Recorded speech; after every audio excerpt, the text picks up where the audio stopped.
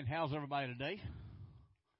Hope you all got your naps out, because don't need you to go to sleep for a while. But I'm kidding. Take a nap if you want to.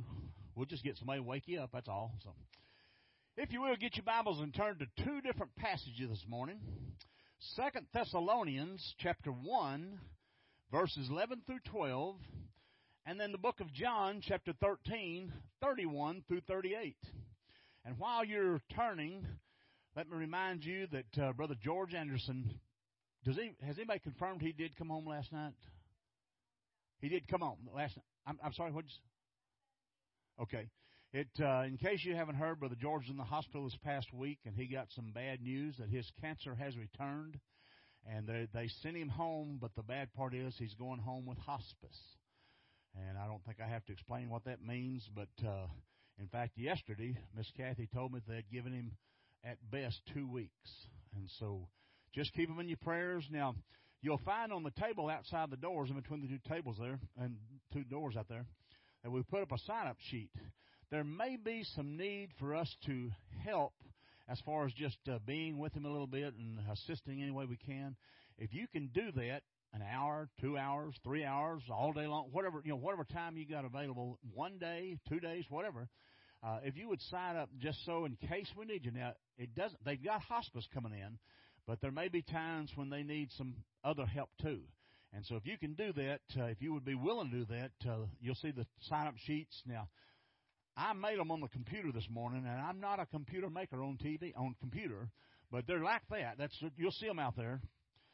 And somebody's already told me, so you made the slots where you sign the name so little.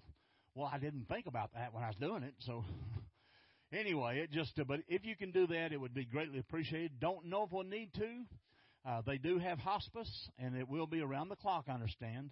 But if you can put your name on just in case that we could call, or maybe she could call somebody that maybe needs some help for that afternoon or whatever it may be. Oh, it won't be around the clock. Oh, okay. I'm sorry.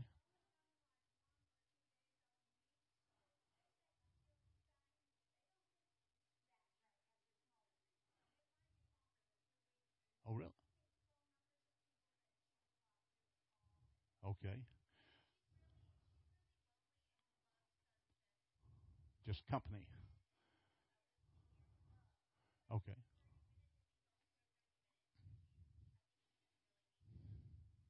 Yeah. Okay.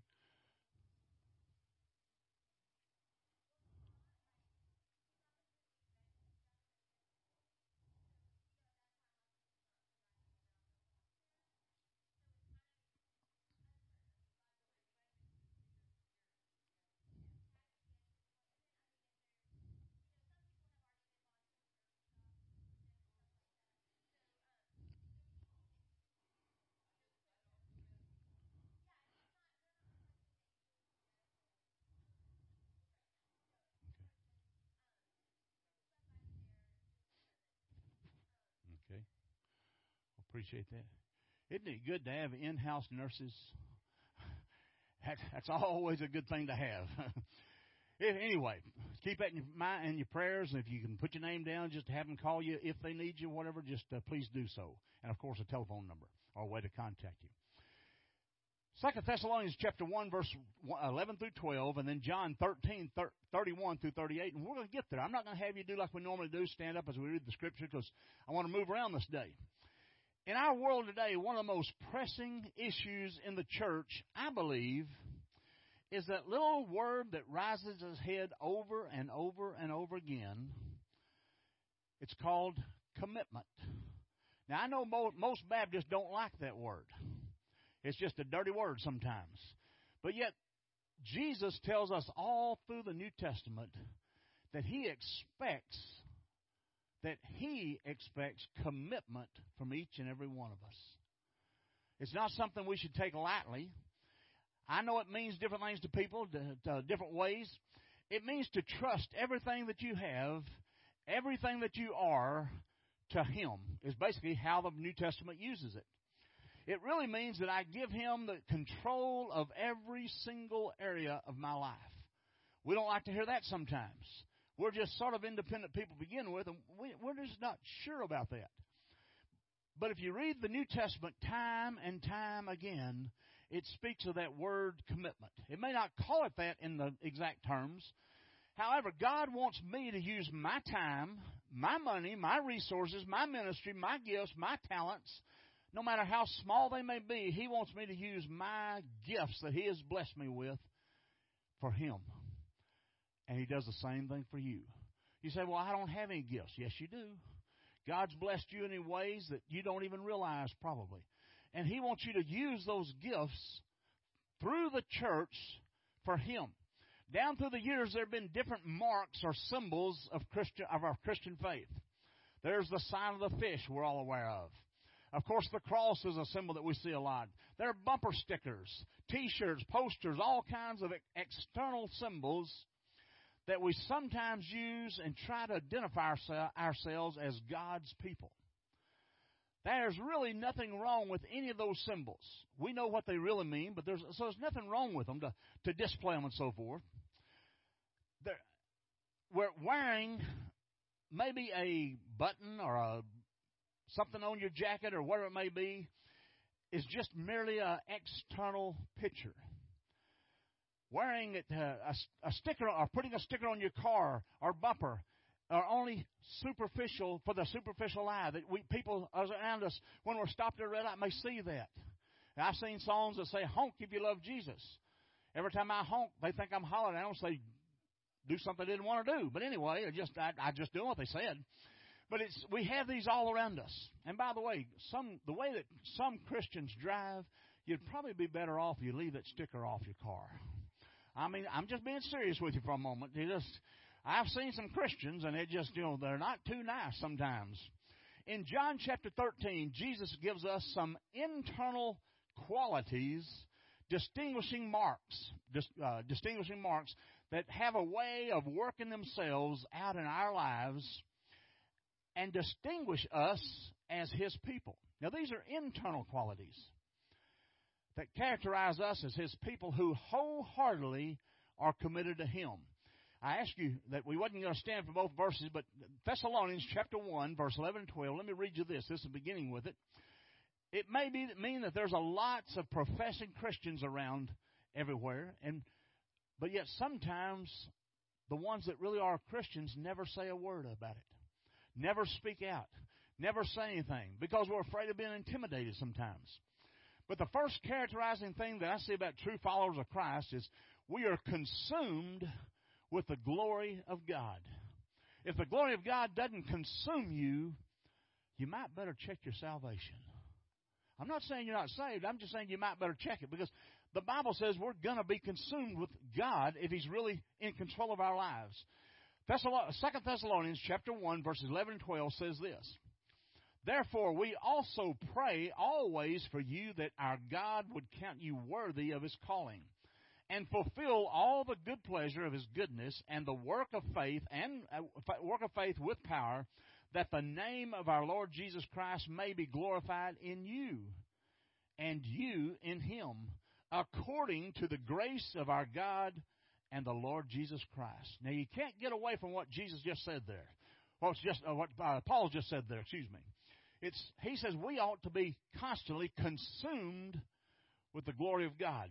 Notice the phrase that the name of the Lord Jesus Christ may be glorified in you. He's talking about us. When people see us, they ought to see a quality about us, a characteristic about us that sets us aside of other people. Number one, we must be consumed with the glory of God. Now, think about what that just said, because that's a powerful statement right there. That's why we exist as God's people, that the life of Christ would be revealed, would be glorified in us. Now, I don't know about you, but some days I'm not too glorifying to God. Some days I have a blue Monday and I'm not in the mood and I'm just frustrated and everything's going wrong and everything happens and people come up and, oh, isn't this a beautiful day? And I'm going to say, no, it's not. Just leave me alone for a while. And don't tell me you don't do the same thing sometimes. But that's our human nature. But yet our godly nature is that we glorify God every day of our lives. Then we come to John chapter 13, verse 1 and 32. Listen to what it says here.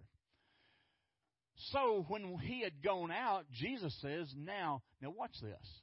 Now the Son of Man is glorified, and God is glorified in him. If God is glorified in him, God will also glorify him in himself and glorify him immediately. What in the world did that just say? What is he talking about? Well, let me try to share with you what I believe it is. Jesus is saying, starting tomorrow, and go back and look when this verse was when this verse was written, it's right before the crucifixion. You know what the crucifixion was? What Jesus' fate was the next day. And here he said these words. So when he had gone out, Jesus said, now the Son of Man is glorified, and God is glorified in him. If God is glorified in him, God will also glorify him in himself and glorify him immediately. Jesus is saying, starting tomorrow when I die, the Son of Man is going to be glorified. I want you to notice the three statements that we just read that speak of God, of the Lord's glory to us. The first one, the Son of Man is now glorified. Again, this is right at the cross. This is the day, the night before, if you will. He's referring here to the cross, which will follow the next day. Now, what does that mean? That simply means that Jesus ties his glory into the cross. That on the cross, when Jesus died, he manifested or showed himself to us all the attributes of God. Now, have you ever thought about the cross being a glorification? But that's exactly what it was. Think about what happened. Not the picture itself, not of a man dying on the cross and bleeding, horrible death, but think about what was happening at the cross. It simply means that Jesus ties his glory into the cross, that on the cross, when Jesus died, he manifested or showed us all of the tributes of God, that in his death, Jesus radiated all that God did and all that God is.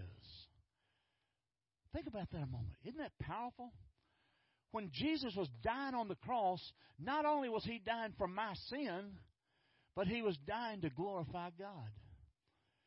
Now, at the time, I'm sure these people that watched this crucifixion did not notice this, did not catch this, did not understand what was being said.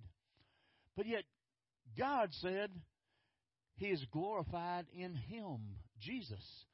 Jesus on the cross dying that horrible, pathetic way that he died, the way he looked, he had been beaten, he had been crown stuck down in his head, and all these horrible, bloody mess that he was. God said he's glorifying me. Not because of what he looked like, because of what he was doing for me and you.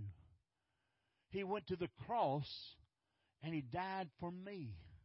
I've said 100 times, I'll continue to say it. I believe with every ounce of my being, if I'd been the only person on the face of the earth that would ever come to know Jesus Christ, he'd have died the same way. He wouldn't have changed one thing, because that's the only way he could have saved me. And by the way, that term saved is people say, that's a Baptist term. No, it's not. That's a Jesus term. Go look it up. Jesus said that. And as he died on the cross for my sins and your sins, he was glorifying God for what he was doing. Not the bloody mess that he was, because he looked horrible.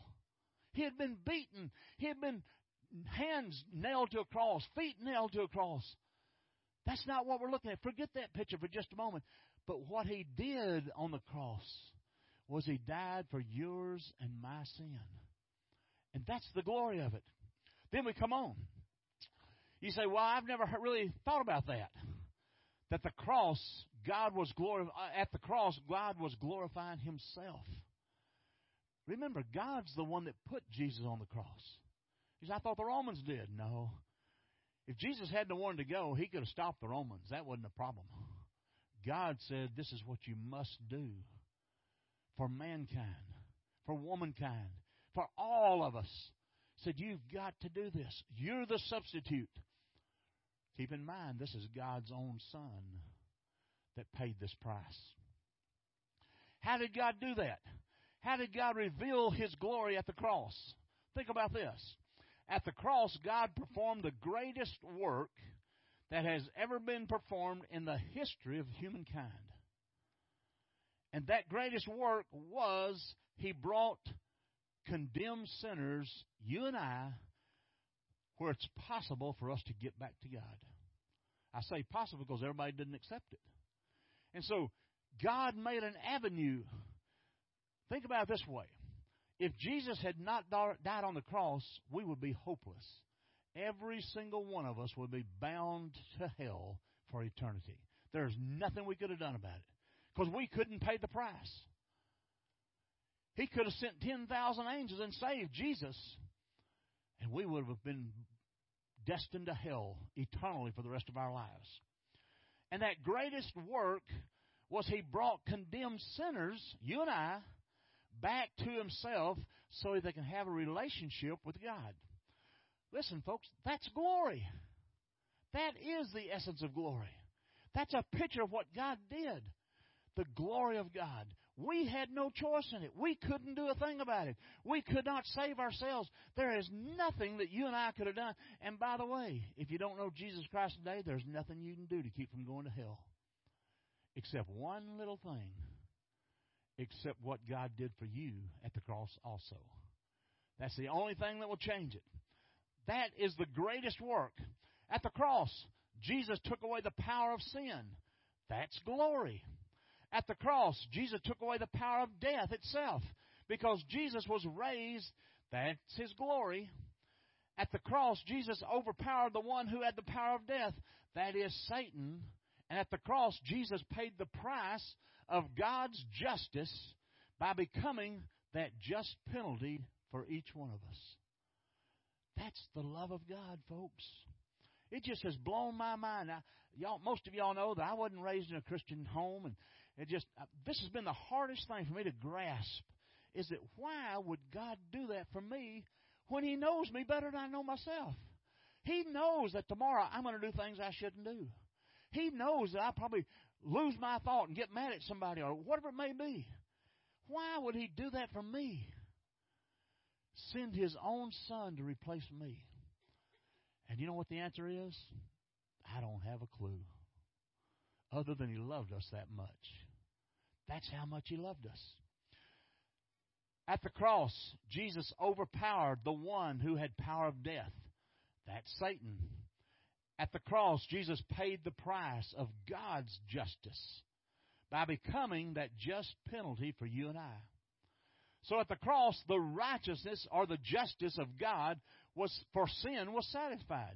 When He died on the cross, He satisfied the price for me to go to heaven. All I had to do is accept Him. The greatest work in the whole universe, there is no other act that is worthy of more praise and more glory than the act of when Jesus Christ died on that cross. Nothing compares to it. That's the turning point, the center point of humanity history. That's the day that you and I have an opportunity to live with God one of these days. That doesn't mean you'll take the chance, but you've got it. The second thing we see in this, God is glorified in Christ. Not only is the Son of Man now glorified, but God is now glorified in Christ. Christ put on display in His death all the attributes of God. Now think about that. You say, wait a minute, what was so fantastical about Jesus hanging on the cross? First of all, He stretched out His arms. He said, I love you, every one of you. Oh yeah, they nailed His hands to the cross, but they still stretched out His arms and said, I love you. As He was on that cross, remember what happened? The two thieves on both sides began to rail Him and laugh at Him, just make fun of Him, all these things. And He looked down and He says, Father, forgive them. They don't know what they're doing. The people that were standing there were spitting on them. And by the way, I found out something just not too long ago. I was reading a biblical times book and so forth, and talking about that we've got the picture wrong most times. We picture Jesus, and the thieves for that matter, up on a high cross. This book said that's not really what happened. It says most of the time the crosses were almost on the ground, about 3 foot at the most off the ground. That way, when people come by, they could literally punch them, spit on them, embarrass them any way they could. And keep in mind another thing that we don't think of too often, but just for the humiliation purpose, most of the time, I'm not saying all the time, but most of the time, they were crucified naked. The embarrassment, the shame, the rebuke the people that would walk by and spit upon them, and all these things they did. And yet Jesus stayed on that cross. Not because we were such beautiful, sweet people, but because He loved us that much. Because He realized if He didn't do that, there was no hope for you and I. No matter how good a person you are, you could not go to heaven without God's love for you. Think about that a minute. Let's move on. God is glorified in Christ. Not only is the Son of Man now glorified, but God is now glorified in Christ. Christ put on display His death and all the attributes of God. Now, what are some of those attributes? The power of God. On the cross, Jesus defeated sin, death, the world, Satan, and everything. That's the power and that's the glory. What about the justice of God? God says the wages of sin is death. Period. And I don't have to ask you to raise your hand, but how many in here has ever committed a sin? Guess what the wage is for you? Death without Jesus. But Jesus changed that. That's God's justice. Someone had to die for sin. So when Jesus hung on the cross as a guilty substitute for me and you, God laid on Him all the sin of the world on His shoulders. Think about that moment. Your sin, future, your sin, my sin, everybody's was laid upon the backs of Jesus on that cross. But it was also a demonstration of God's justice, that God now had a price that could be paid. There was no way you and I could ever be good enough or be sweet enough or whatever it is. But when Jesus took our place, God said, there's the substitute. There's the Lamb of God that John talked about. When he first saw Him coming, he says, behold, here comes the Lamb of God. He knew exactly what was going to happen to Jesus. And as Jesus was on that cross, He became our Lamb substitute. And because of what Jesus did, we don't have to go through that. He actually put all the sin of the world of all time upon the person of Jesus Christ. The penalty for sin had to be paid. God's a just God. Somebody had to pay it. Is either all of us individually or let His Son pay for it all at one time. On the cross, He didn't back off of His justice for one bit. God didn't say, well, I changed my mind, Jesus. You come on down off the cross, so that's just not right for you doing that. That's not what God said. In fact, what happened with God when Jesus was on the cross? He turned His back away from Him because He couldn't look upon such a gruesome sight. A sight that He saw His own Son go to the cross. Not because He wasn't perfect, but because we weren't perfect. The holiness of God. You see, at the cross, God is so holy that during these moments when Christ was bearing the guilt of our sins, during those moments when Jesus became sin for us, during those moments when He died in our place, God the Father turned His back on Him. Why did He do that? Because He couldn't stand to look at the gruesomeness of our sin upon the back of Jesus, with all that sin upon Him, because Jesus did it for you and I. Why? Habakkuk was right when he said that God's is off too pure eyes to behold evil and even look upon sin. So God turned His back upon Jesus, His Son. Jesus, in anguish for the first time, not being in perfect fellowship with God, said, my God, why have you forsaken me? Why have you turned your back upon me? You see, God hated sin so much, He could not look at His own Son with sin all over Him, on His back. God hated sin that much. That's what holiness is. But also look at the faithfulness of God.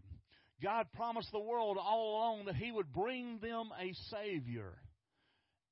And at the cross, He gave to us that Savior, although it cost a great, great price. Him, His only Son, He went through it. The love of God. A while ago we sang that song. Robert, that just happened to be one of my favorites. In fact, you sang two of my favorites today. And I didn't even tell you which songs I wanted. What was the first one? Three of them, really. I don't even know it. What's the first song you sing? No, maybe the second one then. How Great They Are. That's it. That's one of my favorites. That's the first song I ever sang in my life at a church. In fact, pretty close to the first song I ever heard in a church. But it's when I first got saved, not long after that, somebody asked me and Judy to sing. And I said, Judy, I don't know any songs. I don't know them. I could not have sang you, Jesus Loves Me, if my life depended on it. And so the only thing I knew is, she said, well, do you know any Christian songs? I said, well, I know Elvis Presley singing, what'd you say? How Great They Are. That's the only one I've ever heard. So I stood in front of the mirror and sang that song with Elvis Presley time and time and time again. And that's my first song to ever sing at church. And it's still to this day one of my favorite songs. But yet, why do we like to sing those songs? Because they mean so much to us. It is well in my soul. Think about what that pictures. If you've never heard the story about it, I'm not going to tell it right now, but it's a beautiful story of a father that lost his 3 daughters in a ship crash, I guess you'd say. Lost his 3 beautiful daughters. And in the moment when he was going to meet his wife in England, about the place where he told the captain, would you let me know when about the same spot where they went down? And the captain had him notified, said, we're right about there right now. And he began in his mind to write that song. And he wrote those words a little bit later, but still it was in his mind from it. Beautiful story. A lot more to it than what I just described, but those songs mean so much to us. Amazing Grace. Everybody could probably sing that by memory. What a beautiful song. I love the old hymns. I like the new stuff too. Now, don't misunderstand me. I like the new stuff, but I love those old hymns because they brought you to the place where you could see God. The love of God. What a beautiful song that is. God's love is seen at the cross like it's seen nowhere else.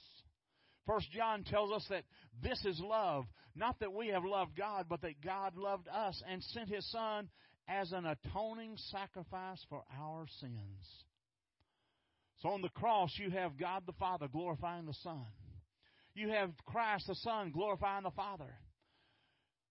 Third thing we see here is God will glorify the Son in the future. When you look at chapter 13 that we just read of, chapter 13, verse 32, there was a lot to glorify the cross, but there's also a lot to glorify after the cross. There was the resurrection of Jesus. There was the ascension of Jesus. There was the exaltation of Jesus to the right hand of God. And yet to come there will be the return of Jesus. There will be a return of Jesus Christ in total glory one of these days. We just started the book of Revelations a few weeks ago. We're starting chapter 2 tonight, so we're sort of moving real fast. I have to go slow for these people to listen good, but we're just moving at a good pace. But tonight we start talking about the churches, and to me that's one of the most interesting parts of the book. Revelation, the churches, the 7 churches. And God speaks to each one of them. And He compliments them on the things they're doing right. But He also stops and says, but you need to improve on this. And I'm more than that. Anyway, little children, I shall be with you a little while longer. You will seek me, and as I said to the Jews, where am I going? You cannot come. So now I say to you. You see, Jesus had to leave in order to glorify further and in order to glorify someday when He comes back. Had Jesus not been glorified, it would be a disappointment for us. But now He's a glorified God, and I don't care what you believe, if you believe or if you don't believe. I believe one of these days that trumpet's going to sound, and we're going to ascend to heaven to meet Him in the air. He hadn't told a lie yet, and I don't think that's going to be the first one. He's coming back for us. And second thing, real quick, we love people. One of the characteristics, we love people the way that Christ loved us. Now, I'm not going to ask you, but I just want you to think about it a minute. Do you love people the way that Christ loved you? Do you really? I look at some and think, I don't know if I do or not. I'm kidding, but that's what God told us to do. We're to love people the way Christ loved us. You know what that means? Every one of us have failures. Every one of us have shortcomings. Every one of us have quick temper sometimes, or we say things we shouldn't. Even when we do those things, we're to love people anyway.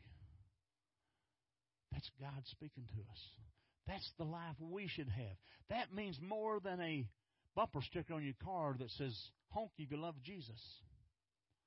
I remember a guy telling a story at a convention one time, and he's from Dallas. Just happened to be in the Dallas area. And he was over there talking. In fact, it was, I think, Pilgrim's Fried Chicken. Isn't that the one that had Mount Pleasant area over there that has the chicken, chicken producing places? His son one day is a Christian speaker, and he was at this convention. He was telling a story about he got up to head to Dallas, said he had to run to Dallas real quick, and said his car wouldn't start. So he went and borrowed his wife's keys and drove her car. She had one of those bumper stickers, if you love Jesus, honk. And so he got down in Dallas, and of course, to get in Dallas, you're going to have roadblocks or traffic jams. He was sitting there, and he said, his lady behind him, beep, beep. He said, lady, what do you expect me to do? I can't move. He sat there a little bit longer, and she, beep, beep. What do you expect me to do, lady? Did it the third time. Finally, he jumped out and said, how can I move? I'm in a traffic sign and a traffic jam. He said, I was just doing what your bumper sticker said. Said he climbed back in the car, and he felt like such an idiot, like so many of us have before. But that's sometimes we wear those outside stickers to, I'm a Christian, but then we don't act Christian when we have the opportunity. Jesus says we're to love people the way that He loved us. There's a new commandment in John 13:34 and 35. As the new commandment I give to you, this is Jesus speaking, that you love one another as I have loved you, that you also love one another. By this all will know that you're my disciples, if you have love for one another. He didn't say put a bumper sticker on your car, did He? He didn't say wear a cross around your neck. He says the way you can show the love of God is to show the love of God. And I know some of us aren't real good at doing that, and I'm pointing three fingers when I look at you, at myself. Because sometimes I'm in a hurry, and I may not do the thing I should do. But that's the way we can tell a real Christian. Now, here's a question. Do I have the capacity to love some people? I want to let you on a little secret. I'm sure y'all don't know this, but did you realize that everybody in the Baptist church is not always easy to get along with? Did y'all know that? I mean, just seriously? I mean, when I joined the Baptist church, I thought, oh, man, this is just nothing but love and fellowship and fun and eating meetings. But some people can be quite rude sometimes, even to the preacher. That's, in this case, that's right. But that's yeah. But we can be sometimes not very Christian, even inside the church. Listen to those words again. A new commandment I give to you, that you love one another as I have loved you, that you also love one another. But this all will know that you are my disciples, if you have love for one another. That's John 13:34 and 35. Then in Romans 13:8, Jesus says, Paul says, owe no one anything except the love for one another. For he who loves another has fulfilled the law. We could go on. We don't have time this morning. How do we make visible the kind of love that Jesus is talking about here? Well, let's get practical. I think it begins with some of us saying, I'm sorry. Two of the hardest words in the English language to say. But sometimes we say things about somebody or to somebody or against somebody, whatever it may be, and it hurts them. But yet we never go back and say, I'm sorry. And oh, how we need sorry in our language. The second thing we could do is simply say, I forgive you. Maybe you're the one that was offended. Maybe you just need to show that somebody and say, hey, I forgive you. It's all forgiven. Let's go on. We have that forgiving spirit. But understand, you don't know what I've been through. No, I don't. I don't know what you've been through. But at the same time, you don't know what I've been through. We all have hurts in our lives. We need to be careful how we talk to each other and how we reach out to them. How can we really love like this? There's only one way, and it's by being humble. Humble pie is not always easy to eat, but it's the best thing you can give yourself sometimes. Proud people don't love. We've got to humble ourselves before God and say, God, I've messed up. I want you to forgive me first, and then I'll forgive that other person. And lastly, real quickly, we make loyalty to God our most prized objective.